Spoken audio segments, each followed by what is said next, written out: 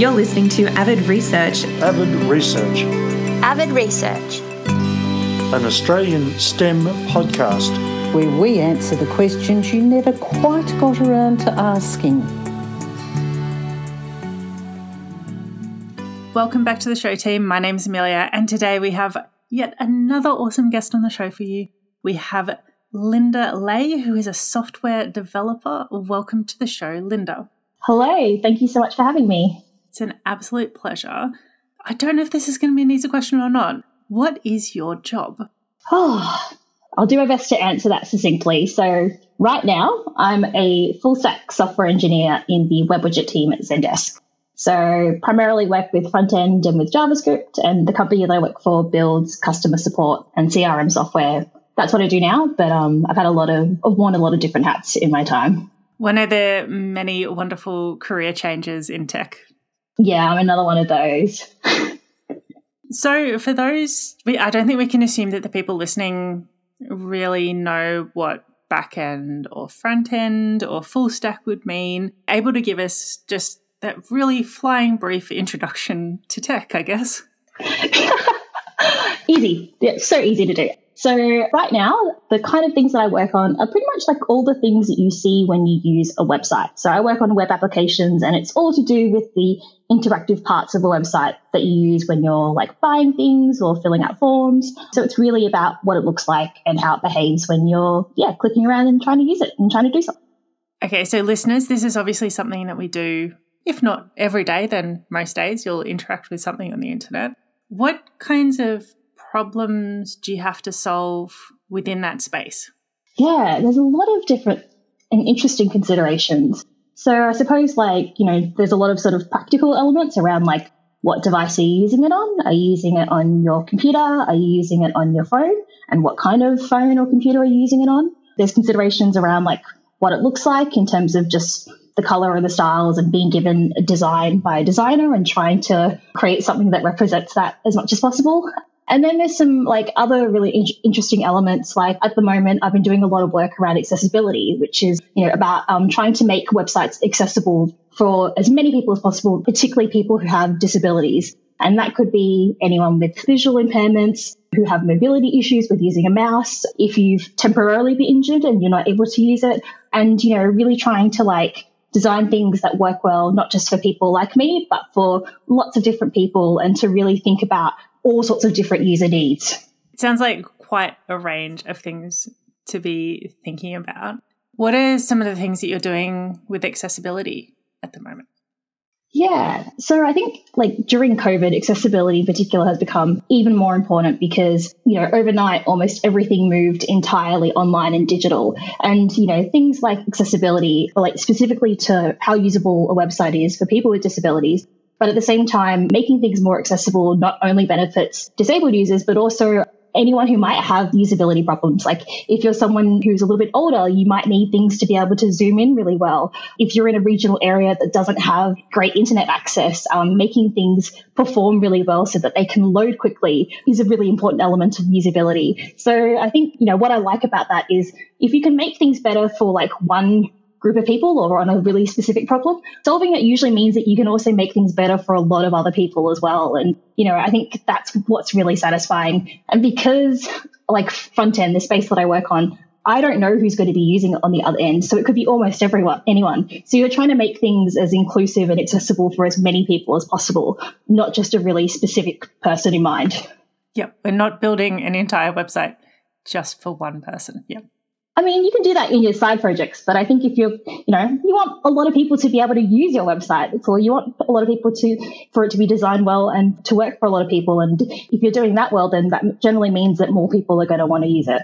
Definitely. One of the accessibility considerations that I really enjoyed one team having to think about is their product was targeted at young mums, and therefore the product needed to be able to be used single-handedly, assuming that like the other hand is being used, which anytime you see someone with a baby, that they seem to somehow have full arm. Won't go into limb count, but like you had to be able to do it sort of like not fully focused, probably not having a huge amount of sleep, and also like probably single-fingered. I thought that was a really great thing to think about. Like obviously if you can make something accessible to them it's going to be accessible to so many more people as well. Absolutely. Like, how many times, particularly I think for women, have you used a phone and like not being able to do things single-handed, like with phones being so large in your hand, like having to try to juggle that and then dropping it, or, you know, all sorts of like weird kind of like side effects. Like, we can kind of joke about it, but at the same time, like, they are like serious like usability problems as well. And, you know, I think it's usually a reflection of the people who've designed it. Not to say that they do it maliciously, but it's to do with the fact that a lot of the people designing these things might only be thinking about it or testing it on a very small subsection of people. And those things don't often get caught until much, much later in the process. And they're usually a lot harder and more expensive to fix. Yeah, we always like fixing problems early and failing fast. Yeah. Just like medicine, like prevention is the best way to solve a lot of these problems. That is a very good analogy, and I think we can all understand that one. It's like 10% of the cost or something like that. Absolutely. Able to talk us through, say, what an average day at work might look like for you? Yeah, sure. So I wake up in the morning. I usually tend to wake up a little bit later. A great part of my job, I guess, is that we generally have a lot of flexibility around our working hours. So there are some people in my team who are early risers and some people who tend to wake up a little bit later and work a little bit later. So I'm not a great morning person. So usually I tend to wake up for my first meeting, which is basically stand up. So it's basically just a quick meeting with my team to about 10, 15 minutes where we basically just talk about what we worked on the day before and what we might be working on today. And it's basically just a chance for us to quickly sync up and just have an idea of what everyone's doing. And if we need any help with things, to basically have that forum really early on to be able to, you know, talk about that. Immediately after that, we basically have another meeting called mobbing, which I really, really love. It's not necessarily a practice that every team does, but my team does in particular, where basically all of the developers will basically get together, and it's an opportunity where if you're encountering any particular issues from the day before or on anything that you work on, it's an opportunity to basically have every engineer in your team look at the same problem and give you some advice, or, you know, you kind of work on it together. And it's a really great opportunity to get feedback. And if you're stuck on a particular thing, you have a really short sort of feedback or turnaround time to be able to, you know, unblock yourself or get some suggestions on how to do things. So it's extremely collaborative. And I'm really lucky that my team, we all really, really love it. And we pretty much use that entire time almost every day.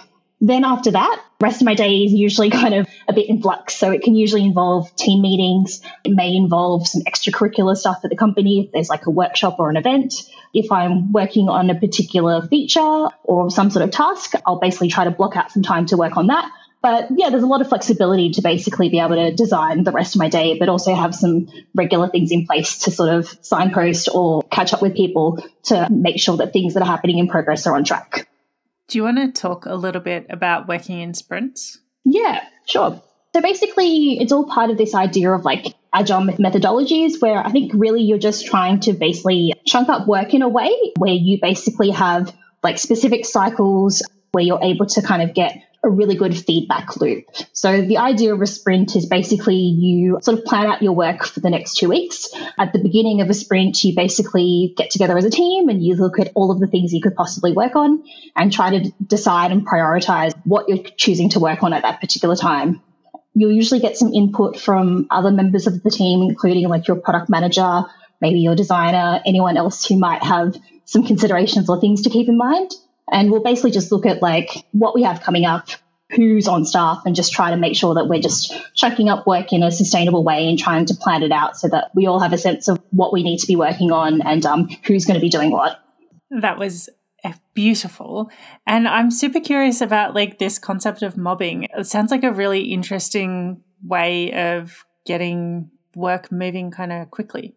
Yeah, it's really great because I think it's like so completely the opposite of a lot of people's impressions of coding, particularly when it comes to like references that you might see in pop culture, where it's basically like some like hooded guy in a basement with no social skills in the corner, basically like typing furiously and basically just, I don't know, like writing code that works like first time out and is like basically just getting things to work like first time out.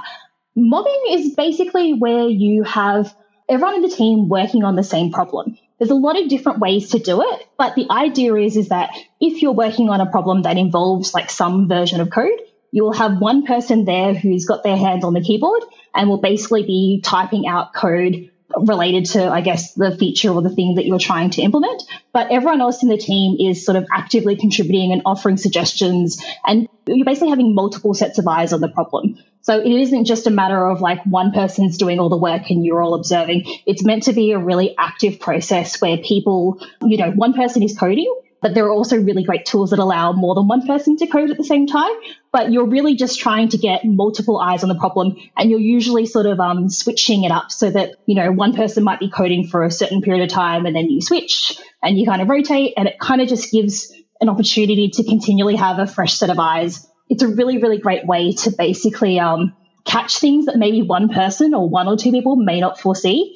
It sounds a bit counterintuitive because sometimes people might think, oh, well, if you've got the entire team working on the same problem at the same time, doesn't that mean that they're all not working on something else? But usually it means that you just catch problems really quickly and you have multiple sets of eyes and people who can foresee things that you may not see them there. So ultimately, it means that, when you want to get things out to your customers, you've already had a lot of people who understand what you've done really, really well. So it means you can basically get things out more quickly because, they're already familiar and up to speed with what you've been doing. And I think it is important to highlight how, for most careers, it is inaccurately represented in popular culture. Everything is inaccurately represented, but particularly software engineering, like it is not done by one person at all. Like I think Wordle may have been created by one person, but that's like the exception to the rule by far. For the majority of the websites that you interact with, you would be astonished how many people created that.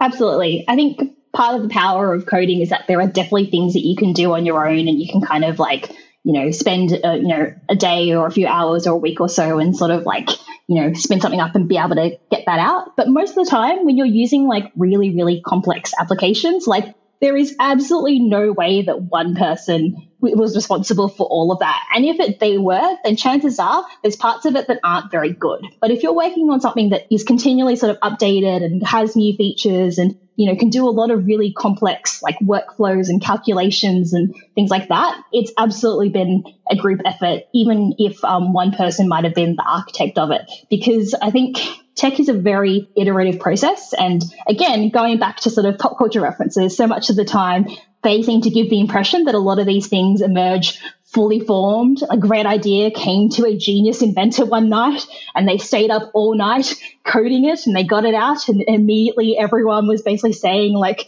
shut up and take my money. It's a really great like fairy tale and it's a great story, but very rarely is that how it actually plays out. And there's a lot of like mythology and myth making in some of these tech stories, but really like the boring but like most true situation is usually a lot of people, hardworking people getting together to actually solve a problem and to just basically keep chipping away at it and making it better over time to get to a good product. But we only see that final 10% and we think that that's basically, how it emerged, when most of the time there was about 90% that was discarded along the way. A lot of frustration, a lot of dead ends, a lot of like experimentation to eventually get to that thing that finally did work. And then the moment that it does work, it's euphoric and brilliant and, a cause for celebration. But the reason why it feels so good is because it's few and far between. It's a lot of other work in between to get to that point. But at the same time, that process is part of what's really enjoyable. Yeah, I think probably if you were thinking about going into tech, you'd want to move away from that idea of I will create a thing, do the thing, and it will be finished, and more like solving lots of different little problems that cumulatively will build up and make things better. I think that's absolutely true. I don't know, for myself personally, working on personal projects, that 5% is always the hardest thing to like get done. Like almost any task where like you're almost done, but just trying to do that final bit is really difficult. Most of the time the bit kind of gets out is a result of like many different people getting it over the line. Definitely. Do you want to talk about, so I'm just thinking that it's quite challenging for people who are external to tech to really sort of see what goes on behind. Like it's kind of this black box and software comes out. You put in software engineers, you get out software. Are you able to talk a bit about maybe the flow of a piece of work? Feel free to say no.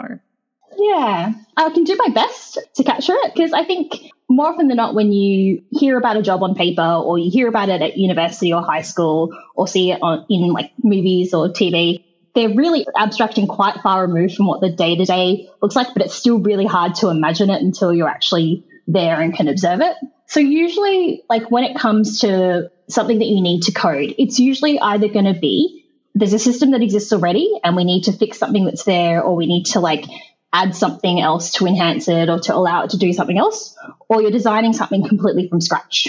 So usually you'll start with someone coming to you with either a problem or a need, whether it's we want to, add a shopping cart functionality to this website, or we need to add an additional form that allows people to, change their date of birth or something like that. Someone will basically come to you saying, or something on the website looks a little bit broken, like this should be on the left-hand side and now it's basically on the right and it's colored purple instead of yellow or something. So they'll come to you with a problem and basically explaining, I guess, like what should be happening and how it's currently happening. Or they'll basically say, we need this to exist and this is the system that we want to integrate with, or this is the thing that we want to build from scratch.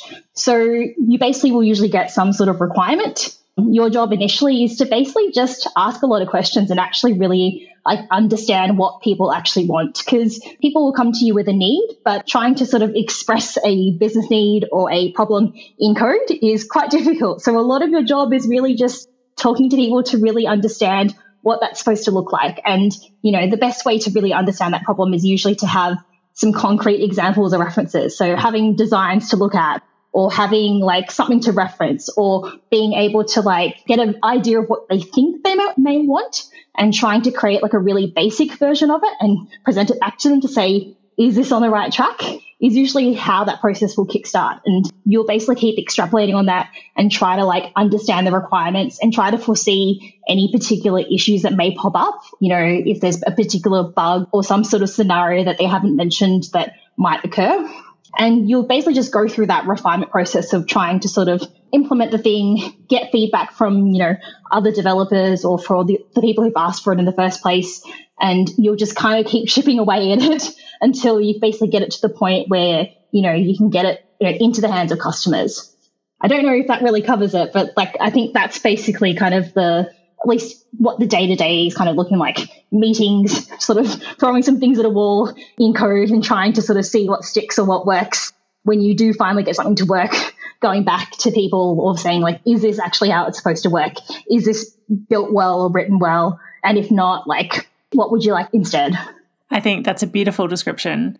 And hopefully listeners with that in mind, you can sort of see why it might take a while if you call up a company and complain about a thing that doesn't exist on their website, why it might take time for that to then appear, because a lot of people have to be involved and come up with the design. There's a lot of questions. So it's definitely not sounding like you spend all your time just coding, Linda. Definitely not. And if I was, then I probably wouldn't really enjoy my work as much as I do. What would you say some of the skills are that you need to be able to do your job well? Yeah. So I suppose the key things, the technical skills and knowledge that you need to have are usually a byproduct of these other skills that really will sort of determine whether or not you'll sort of have the drive or the willingness to sort of stick it out to get to that point. Again, you're not expected to sort of arrive fully formed knowing everything. It's really more about persistence, curiosity about how things work, a willingness to learn things and to just want to keep learning. You don't need to be an amazingly fast learner. You don't need to be someone that can pick things up within a minute or so.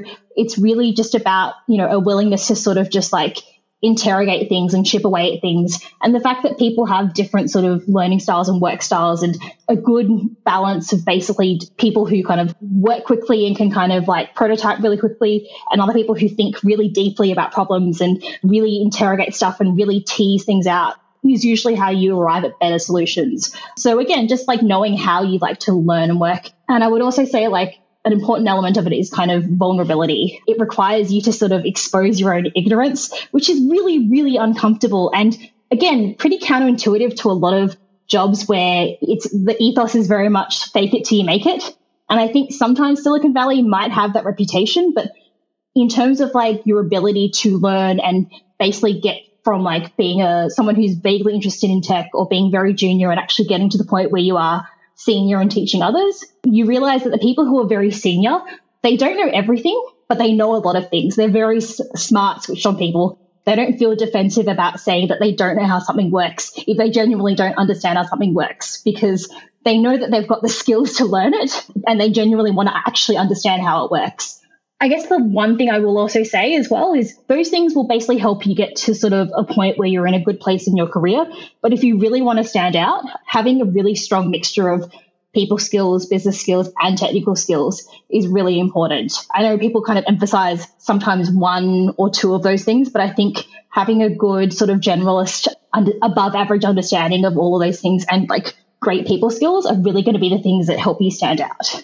That was a beautiful description. And I love the idea of vulnerability as a skill because, well, I think it's important for life, but that's the only way that you're actually going to get to learn a lot of things is. And I think one of the reasons that might be safer in tech than more traditional fields where more is known is because a lot of stuff just isn't known in tech because it's constantly changing. And so you can't actually keep up. So it kind of has to become safe to say, oh, I didn't read the latest update. Vulnerability unlocks a lot of things. It kind of unlocks the freedom to fail. It unlocks the ability to basically like say what maybe a lot of people are thinking, but no one else really has the courage to say. And being the person to kind of vocalize that, you'll usually realize that there's a lot of other people who feel the same way, but no one else really could say that. And it just makes people feel like they're in a sort of environment of like safety where they can basically like say themselves that they don't know. And again, also be vulnerable as well, because it's extremely difficult to do.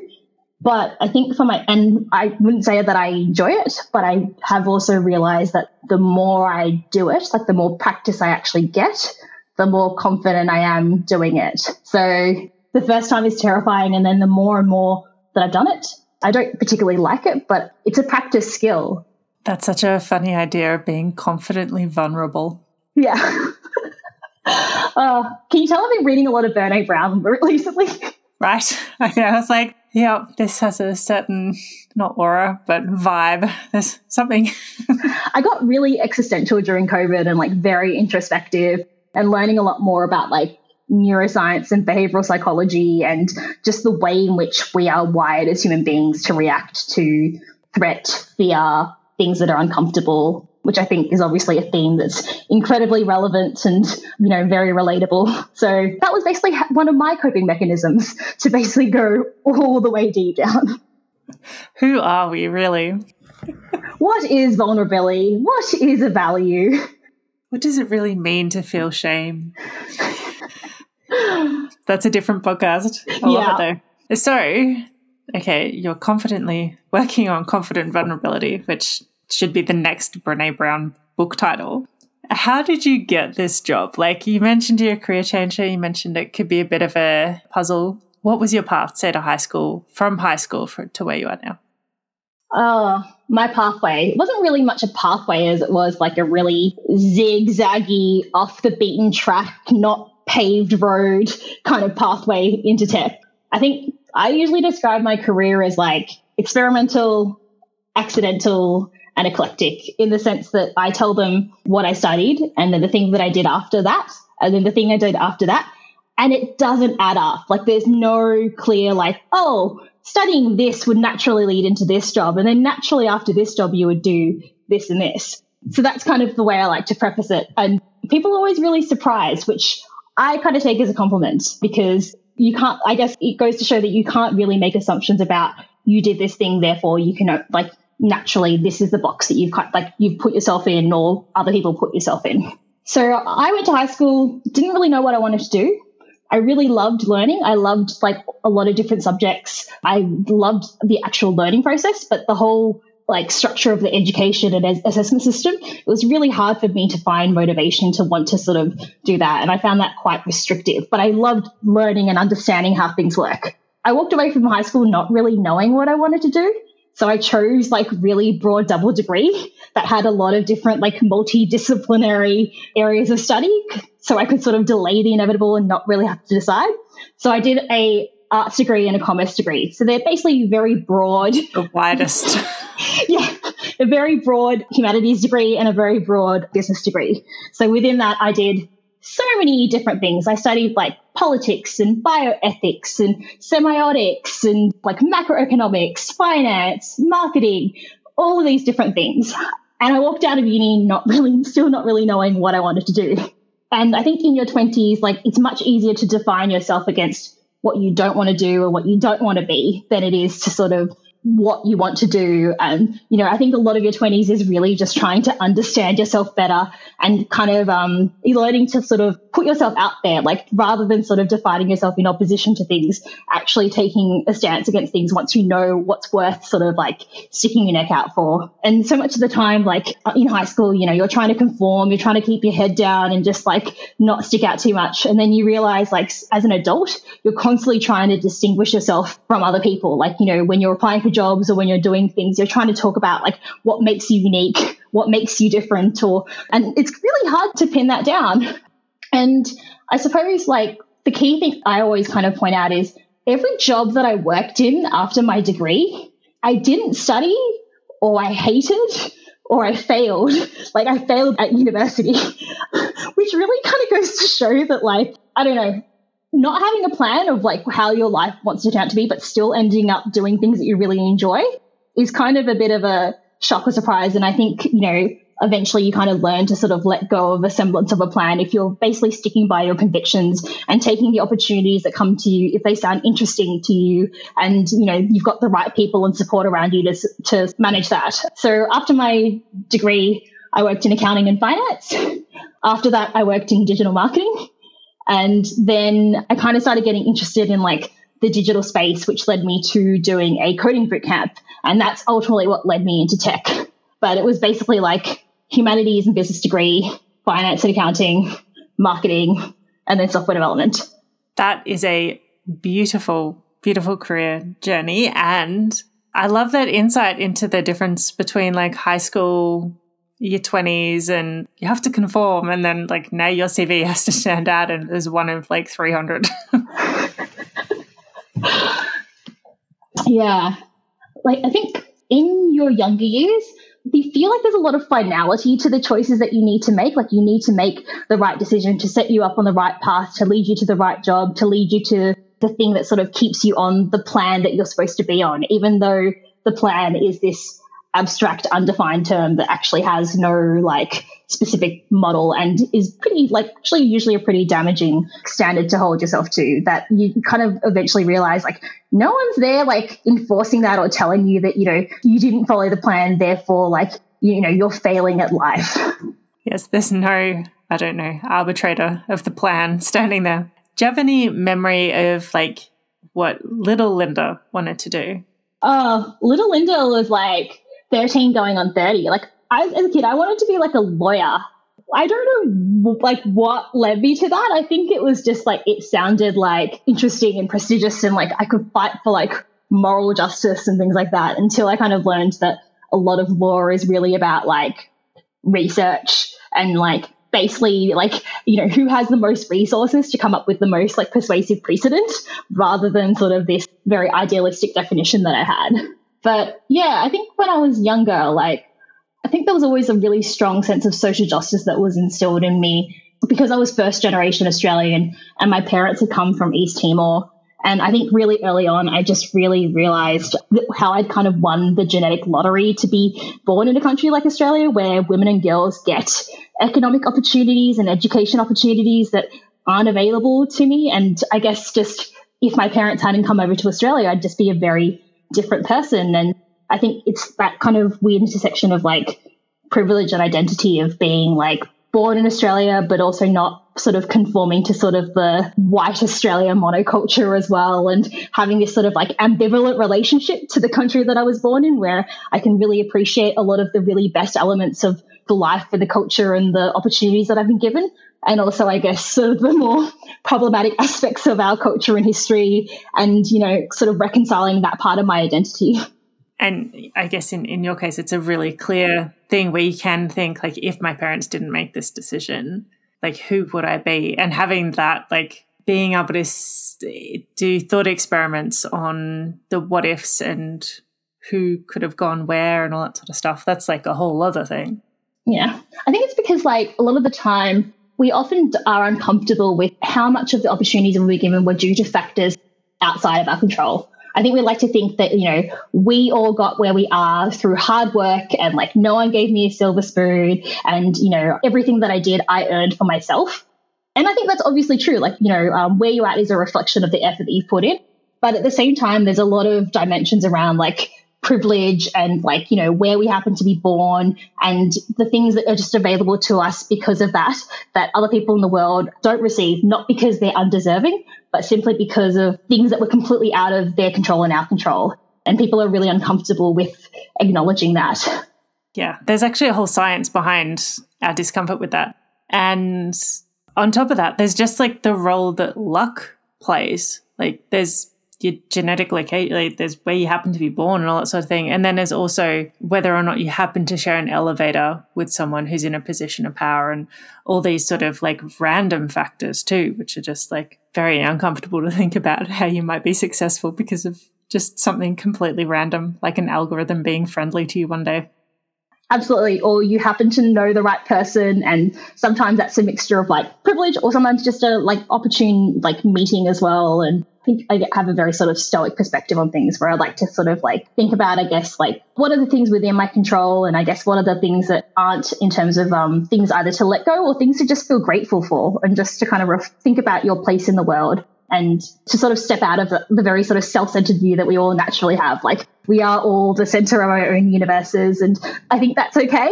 But also I think it's important to sort of take a step back and really think about our place in the world and I guess how we want to use our time and use our privilege and basically just use the effort and the labor that we've got. We've only got so much time. And for me, I guess, like, what I do both at work and outside of work, it's really important that it's balanced, and it's really important that, I guess, it's personally fulfilling, but it also has some other dimensions that help other people or don't actively cause harm. Yep. Very, very important. You have been doing a lot of reading, haven't you? This was me pretty pre-pandemic as well, but I think it just exacerbated that on a massive, massive scale. Well, you're able to articulate it. That's the most important thing. Now I can. I'm slowly learning to, like, be human again and socialize and try to talk coherently and gather my thoughts in a semi-conscious way. What advice would you give, say, to young Linda? Probably, like, to stop being, like, so hard on myself, which it's very easy to say that as advice, but it's really difficult to believe that and put that into practice. I think, life experience kind of teaches that to you. But I suppose, like, the main thing that I would have told myself is basically it's okay to not have a plan or to, like, not have it all figured out, and to sort of stop putting pressure on yourself and comparing yourself to the people who do have it all figured out. Some people have a really clear sense of what they want to do, what they want to study, and I think that's fantastic. They go into university knowing exactly what they want to study and what they want to do when they come out of it.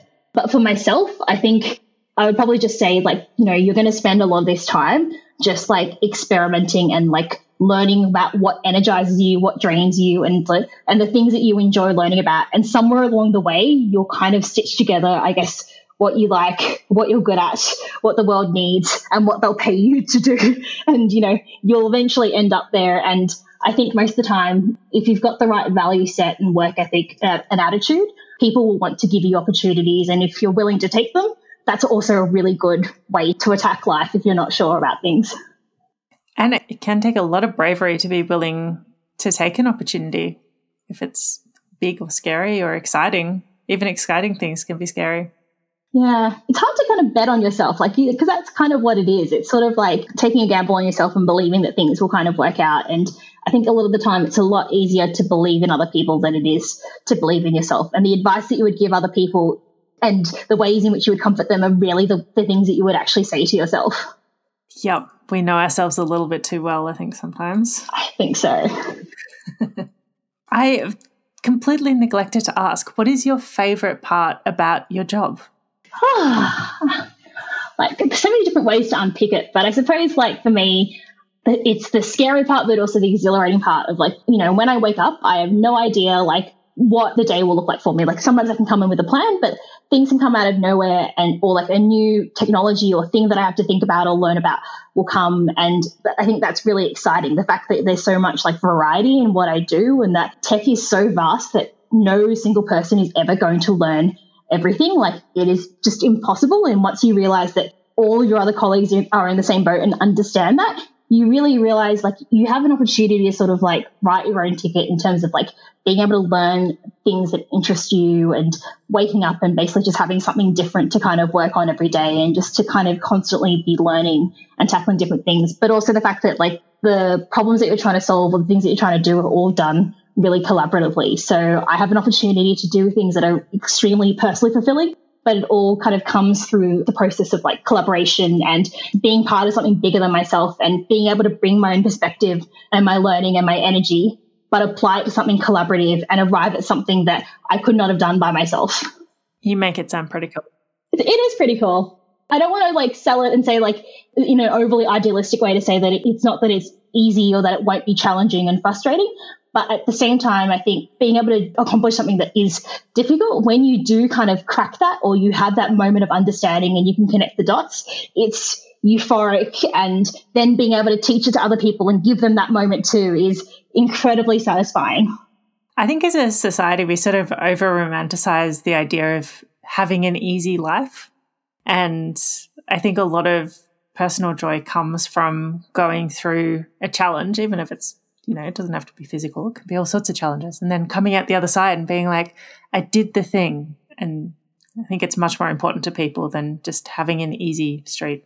I completely agree. And I think you also learn about like what are the things in life and work that should be easy or shouldn't be like a massive struggle or a slog in terms of like dealing with like toxic people or being in really unhealthy work situations or being pushed to burnout or like undue stress. Like you want to be in that kind of like comfort zone or discomfort, like the sweet spot between the comfort zone and discomfort zone where, you know, you're challenged and, you know, stretched at the right amount in a sustainable sort of way.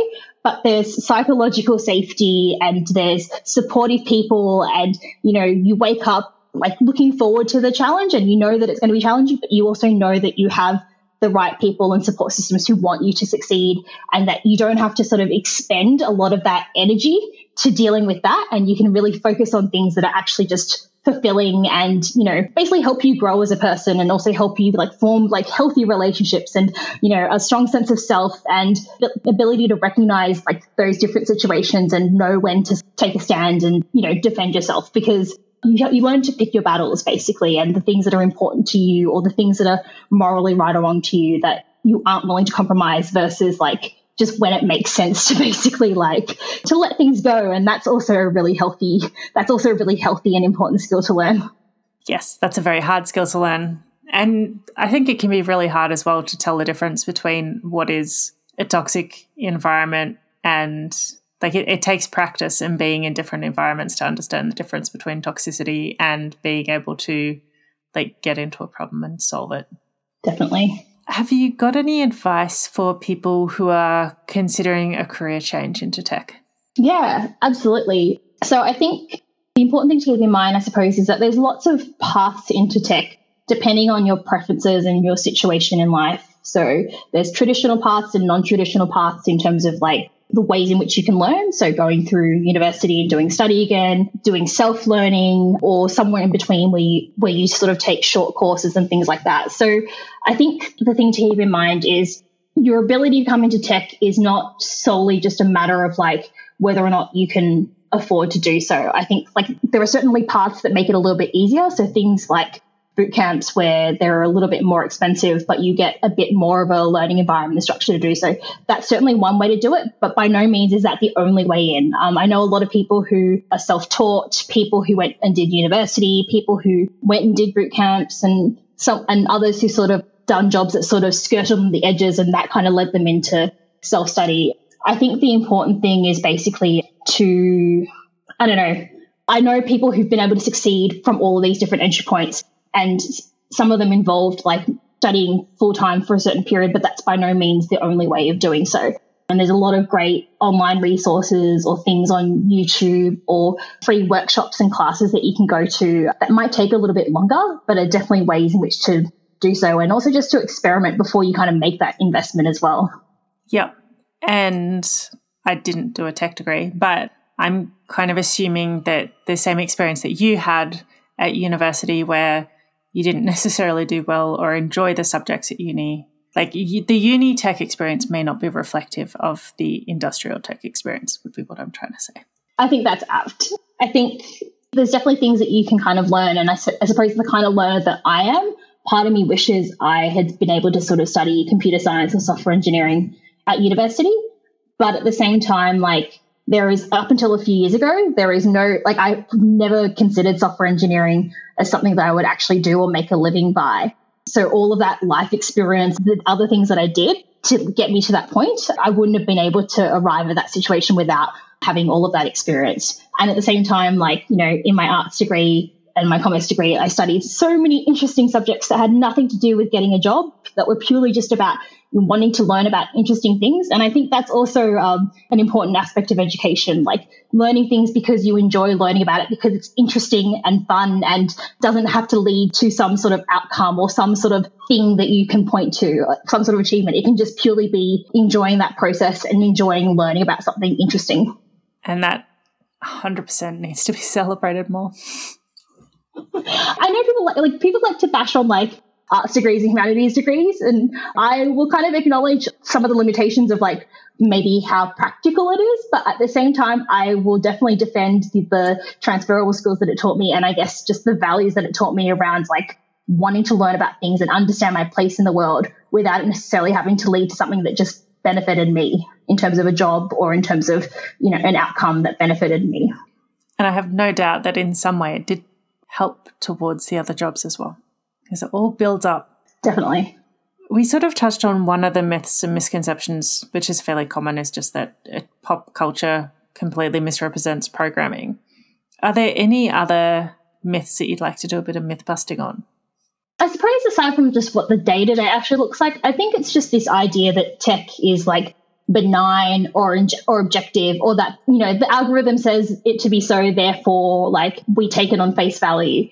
Basically, tech is a reflection of the preferences, the lived experience, and the biases of the humans behind it. Sometimes intentionally, sometimes unintentionally, but it's this idea of like it reflects the people who were involved in building it and the things that they care about or considered or failed to consider. And I think in the past few years, I think we've sort of started to understand some of the limitations around, you know, technology and just things that weren't really planned for or thought about in any great detail. Mostly because the world is becoming increasingly diverse. It's moving increasingly online. But right now, it is still dominated by a very specific set demographic of people. And that isn't representative of the wider world out there. And if we want things to reflect the world out there, we need to basically think about who's involved and trying to bring them earlier into the process or getting them involved in the building of things rather than trying to fix these problems later on. Yep. And there's been some numerous beautiful examples of just complete, we'll call them faux pas with tech, and there's whole podcast dedicated to dissecting those. So if that's an area that you're interested in, I think Linda and I can probably rustle up some resources and we can pop them in the show notes, because as she's just said, tech is not benign. It's not this impartial force that just exists. Yeah. I was thinking about this earlier today, and I think the thing is computers and tech on the one hand is incredibly complex, but also like incredibly simple in the sense that building applications is hard and takes time, which is why we talk about these problems so thoroughly. Like if we're going to spend months or weeks building things, we want to try to shore up our understanding of things as much as possible before we start that process. On the other hand, like all computers they're just basically executing a series of steps that we humans tell them to do. So we tell a computer to do this thing first, do this thing first, do this thing first. And it will only do the exact things that we tell them to. And if we don't explicitly think about those problems or at least try to design and handle for them, you get these very weird quirks and side effects that happen because, again, all they're going to do is the things that they're told to think about and care about. And if you exclude things that involve dimensions of morality or inclusiveness or all of these other kind of things, then they're not going to be designed to cater for that or think about that or prioritize that. And if anything, amplify the exact opposite. Yep. And I'm sure at some point in your life, you have done that thing where you've interacted with the computer and it's done technically what you told it to do, but that isn't actually really what you wanted it to do. And if it had been a human, it would have been able to interpret what you actually wanted. But computers are very literal. And if you ever want to see that in action, you can just give a small child like a little remote controlled robot or something, and the child will tell off the robot because it's like, naughty robot, you didn't do what I told you to. Obviously, the robot did exactly what the child told it to. And it's sort of like that, except on a whole international scale, including things like artificial intelligence. Absolutely. And it's when we integrate it into like other things that have very, very like life or death or incredibly impactful decision-making processes, like when it comes to sort of the justice system or medicine or lots of other different things. Like you're playing with people's lives, their livelihood, their sense of safety, many different things like that. And things like Wordle are great. And, if it breaks, like the worst thing that happens is that it goes down and people don't have something to post on Twitter every day.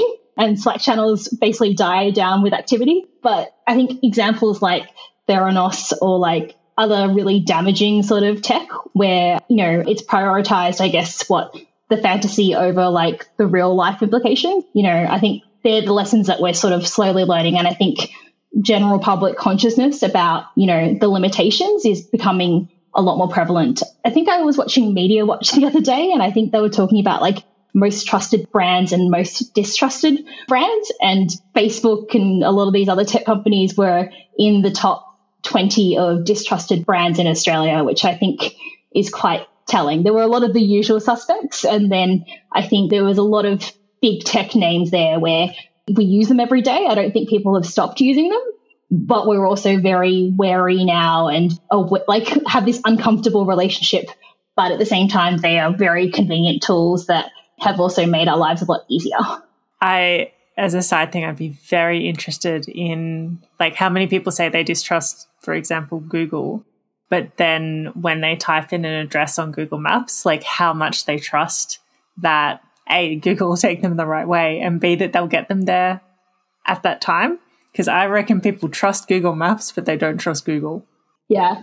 It's a bit of cognitive dissonance. And like, that's the thing, like I am guilty of it just as much. And again, these are kind of the existential questions that I'm trying to grapple with. But because again, I don't think tech is inherently like evil in the way that like Law and Order will suggest. But at the same time, I think the people who are super idealistic about how it's absolutely a force for good and any kind of progress is good progress, I think there has to be some room for nuance and some room for like a more intelligent debate that really is trying to dissect these different dimensions. And I think people are slowly becoming more aware of, I guess, the fact that there is this kind of like uneasy like amnesty or sort of like amnesty that we need to arrive around, like, we have to make our peace with, I guess, what we're giving up and what we're getting from that sort of, I say social contract, but I don't think a lot of these companies really have a super strong social contract.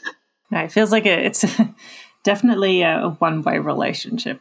We have some interesting times ahead, and that's why we need more people of all sorts of different types in tech creating these things that shape our lives, because we do not want the same cookie-cutter people doing it forever.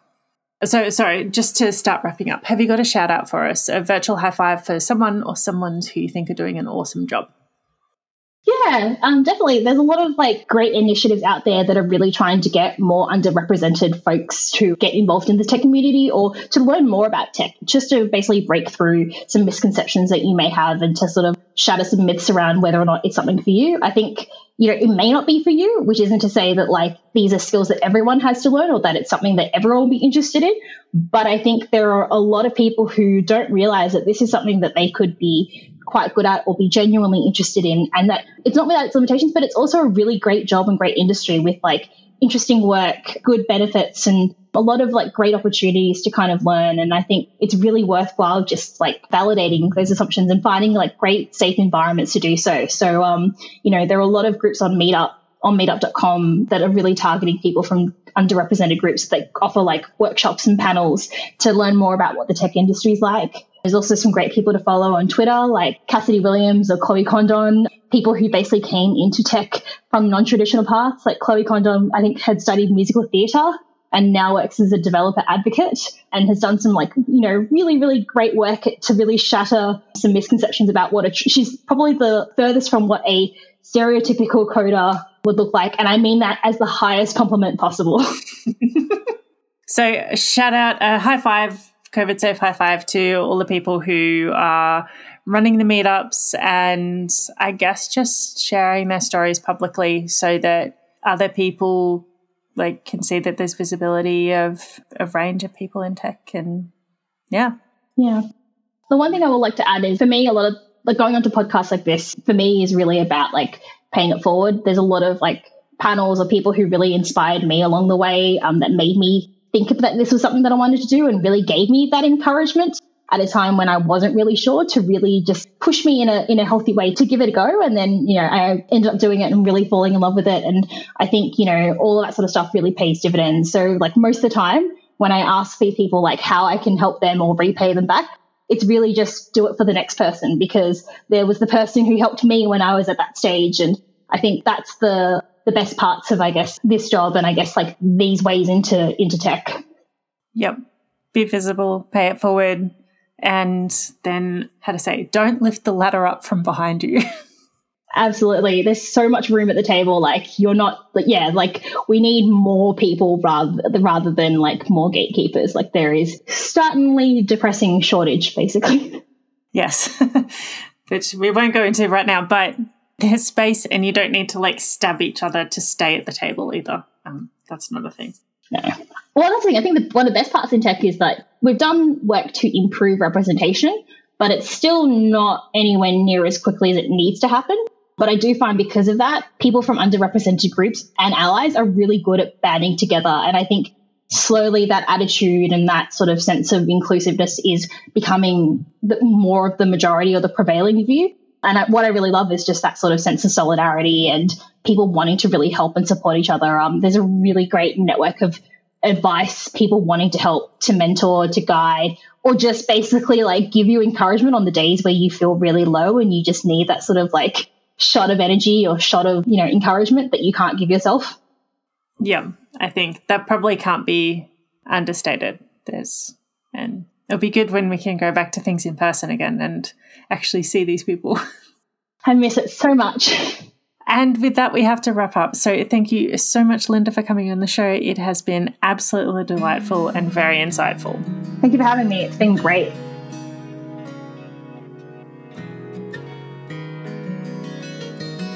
Thanks for tuning in. If you like this episode, please pass it on to someone else who you think might enjoy it as well. And if you want to support Avid Research this year, that would be amazing. You can buy us a coffee. Head to avidresearch.com.au and there'll be a link, buy me a coffee, and you can support us with a one-off little coffee payment. Thanks so much for listening. You're a legend.